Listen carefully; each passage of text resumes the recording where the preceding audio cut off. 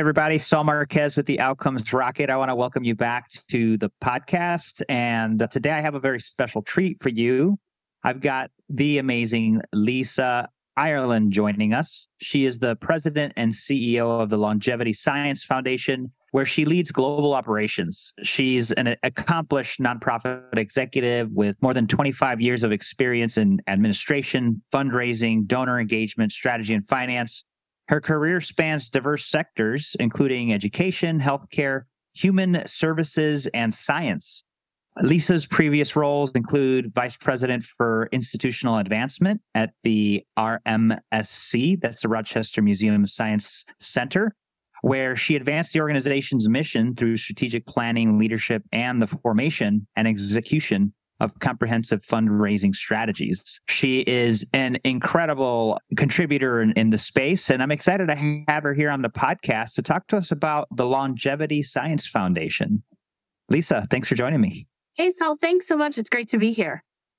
It's a pleasure to have you here. And so really just to kick things off, a question I like to ask all of our guests is, what is it that inspires your work? And I know you're in the nonprofit space, but more so the Longevity Foundation. What brought you to them? So it's interesting, the road in nonprofit, and I come from a grassroots nonprofit world where service above self is something that was always a conversation in our household growing up. And how can we make the world better by helping others? And so the nonprofit sector was definitely a space that spoke to me my whole life. So the longevity field was new to me. So when a recruiter got a hold of me and we started chatting about this position, I became so fascinated and I was just jumping into learning all about it.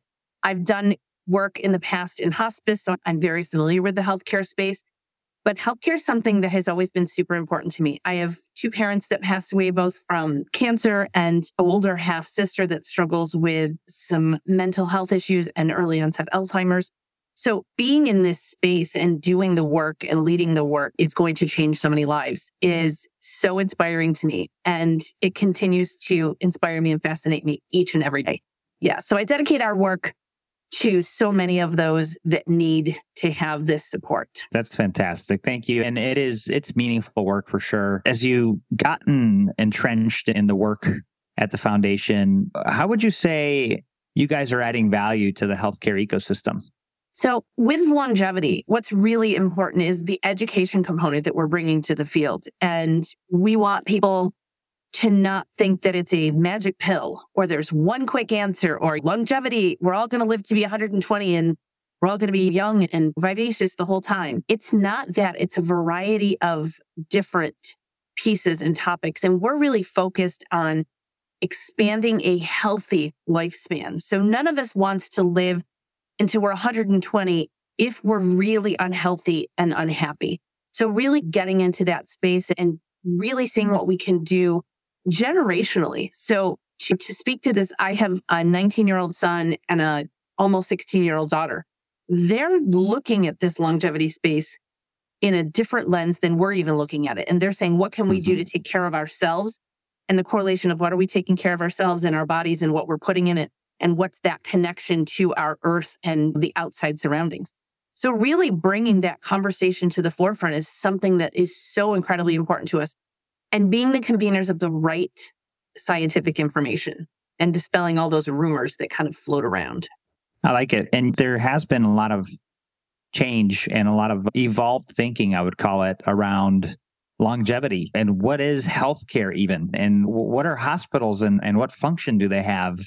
COVID really changed a lot in how we view things. Absolutely. And it gave us an opportunity really to face the realities and the shortcomings, unfortunately, of some of our healthcare systems that we always talk about. As we're looking at longevity, RP and all of these groups are looking at aging on a regular basis. How can we bring those conversations in the longevity space and partner with the active aging population? The growth, I was down in Washington, D.C. at a conference, an aging conference. The largest growth of new people going into the workforce is between 68 and 75 because they retired, Really? But they're healthier and they just are like, I just want to go do something. I don't need to just sit around and play golf. It gets to the point where you've retired for a few years. You're like, what can I do now? Really kind of looking at that in the longevity field of what does it mean to live that much longer in a healthier span? And how can we think all of these policies and procedures and advocacy through? That's where the LSF can continue to be a convener of those conversations.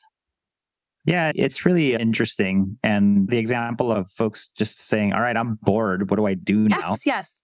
How do I put my brain and skills to use? Yes.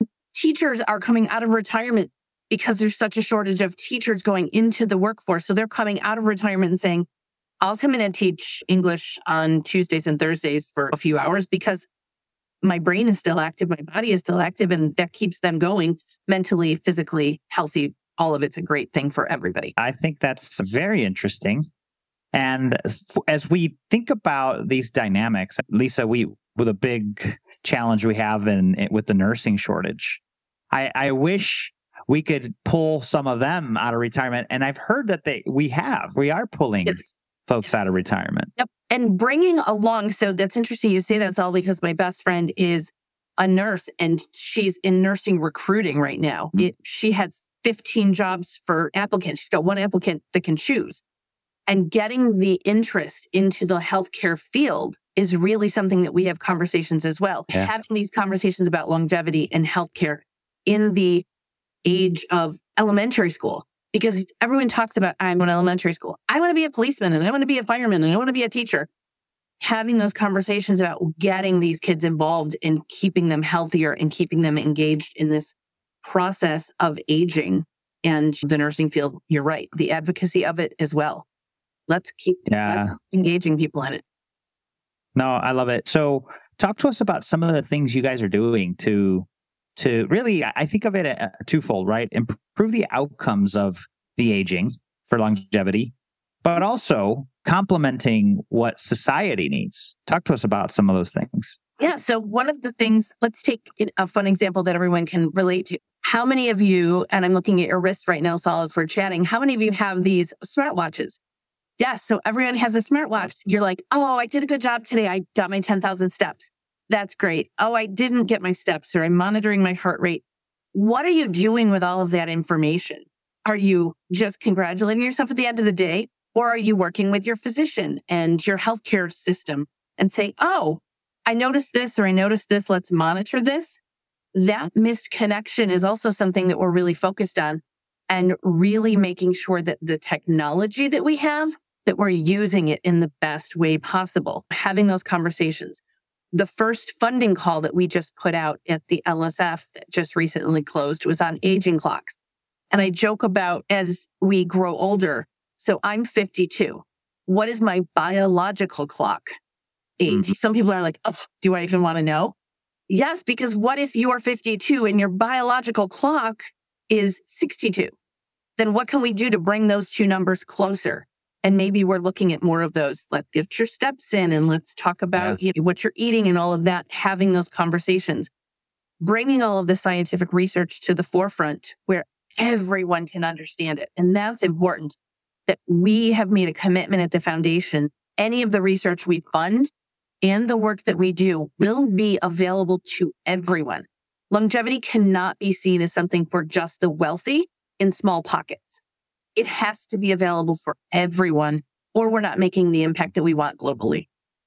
And our second call for proposals that is still open is a combination of the psychedelics and mental health and longevity and what that looks like. So the proposals that have started coming in, of course, I can't speak to those yet, but they're so incredibly fascinating. And I can't wait to learn more with these research organizations that are doing great work. Fascinating. Definitely a lot to really be interested in, folks. And if you haven't had a chance to dig into the Longevity Foundation, we'll leave links to their website and resources that they do in the show notes. So make sure you check out the show notes on those. Lisa, what's one of the biggest things that you guys have seen as far as setbacks and a key learning that's come out of it? So with our global expansion, so the Longevity Science Foundation started in Switzerland and launched here in Miami in early 2022. And then I came on board a few months ago, so in the fall, to lead the organization. One of the biggest pieces is keeping up with all of the information and everybody that wants to be part of this, and juggling all of the information that's coming in, the information that we want to put out, and making sure that our message is clear, that we are focused on scientific research and we're focused on funding projects that live in between this space of somebody has a really good idea. And then over here in this space is the venture capitalists. They will sponsor it because it's had enough clinical trials. How many amazing projects live in that in-between space? And getting people to know that we have the funding to support that. We are looking to continue to fundraise so that we have more money to give out. That's important. But really getting the messaging out about the foundation, creating even more partnerships, this big tidal wave of information that's coming in, and making sure that we're sorting it out and getting it back out to the masses in the right way. And what kind of partnerships are you looking for? So we are working with universities globally. We are looking to partner with more corporate partnerships in the longevity space. We're looking to convene the conversations around the advocacy in the political realm, and everyone ages. So aging is not a Republican, Democrat, independent. Everyone is aging. So getting those conversations in the right spaces, individuals that want to have more information. I'm so incredibly fascinated by the student researchers. And there are multiple youth longevity associations that are popping, which is incredibly exciting for all of us. Very cool. So if anybody listening, you fall into those categories, make sure you find a way to reach Lisa, and we'll include her LinkedIn as well as ways to get in touch with her through the website. What are you most excited about? I'm excited to continue to learn. And each day I'm able to have conversations with people that are teaching me. I can teach and share my expertise in the nonprofit world. That's my passion. But I'm excited to continue to learn from all of these amazing scientific researchers. If you take a look at our website and our visionary board, we are blessed to have the leaders in the longevity field that serve on our visionary boards that are helping to guide our work and guide our research-funded projects. So for me to sit down and have a conversation with them, I leave feeling like I'm this youth back in my college days where you're just like taking it all in and you want to just get as much information as you can and really sending that information out. Being that it's still fairly new, which is interesting that in 2025, this will be a $610 billion industry. So think about where we're at and the explosion of that industry in the next few years, is that the more that I start to talk to people, it doesn't surprise me that they're like, I thought I saw something about that on this or the news, and they've piqued their interest, but they maybe were a little unsure how to ask for more information. I love to be the catalyst to be able to say, hey, come on, come learn with me. Let's learn this together.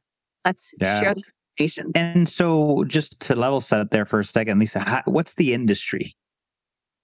So the longevity industry itself. So with biotech and there's AI and pharma, all of these pieces come together into this big puzzle of longevity. So it's your university researchers, your pharma, all of that is one big industry. Got it. Thank you for educating us on that. Fascinating work. And folks, we're in healthcare because we want longevity. We want a health span, and that really keeps us healthy through the span of our life. And Lisa is here to share that message with us, and the work that they're doing is impactful. So Lisa, I want to thank you for that. And before we conclude, I'd love to give you an opportunity to share a closing thought with the listeners and the best place that they could get in touch with you. Sure. So I appreciate that. And so the one closing thought I would say is really just join us. Join us here at the Longevity Science Foundation.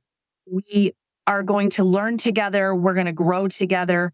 Join us if you're interested in being a donor. Join us if you're interested in being an educator. Join us if you just want to learn with me. Let's do this together because it's going to take all of us to share this message and to get this information out.